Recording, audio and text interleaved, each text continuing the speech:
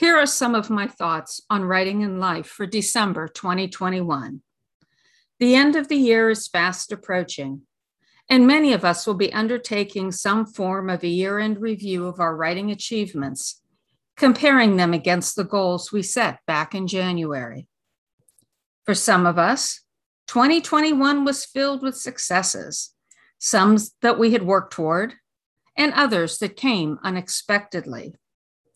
For others, the past 11 months were marked with disappointments, book projects that went nowhere, submissions of essays, short stories, poems, or article pitches that were met with rejection, or just an endless number of days when our creativity engine was stubbornly stalled. And the rest of us probably had an uneven mix of good news and bad. Maybe our search for an agent or publisher didn't materialize, but a couple of pieces that we wrote met with acceptance and publication.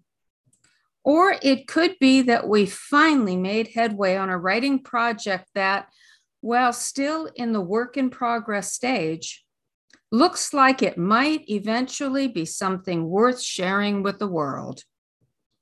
Regardless of which group you fall into, and at any point in time, you might bounce from one to another, I want you to remember one thing, that any day spent writing is a good day. This can be hard to believe when it seems like no one wants what you have labored so long and hard over. But that is precisely when you must tell yourself that you are a writer, regardless of your publication success or financial earnings from your work. You are a writer because you write. You take random amorphous images and coalesce them into concrete form. You capture those strange dreams and fleeting realizations and reframe them into something that other people can understand and relate to. You hear a few lines of dialogue in your head coming from nowhere and spoken by a character you have yet to meet.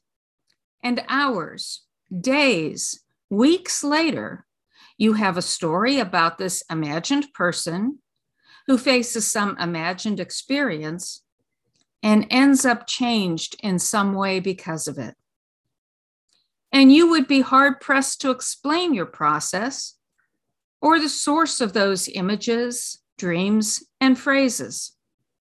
All you know is that when it happens, you have to deal with it, respond to it, acknowledge its presence.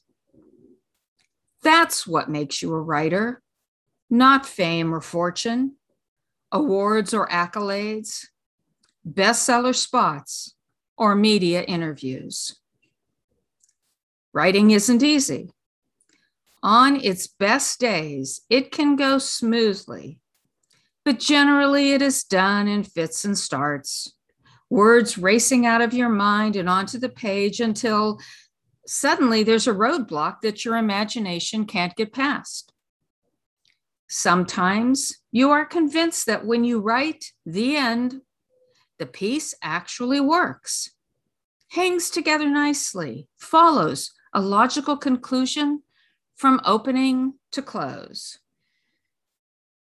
But other times, the idea of ever actually finishing the piece seems like a pipe dream.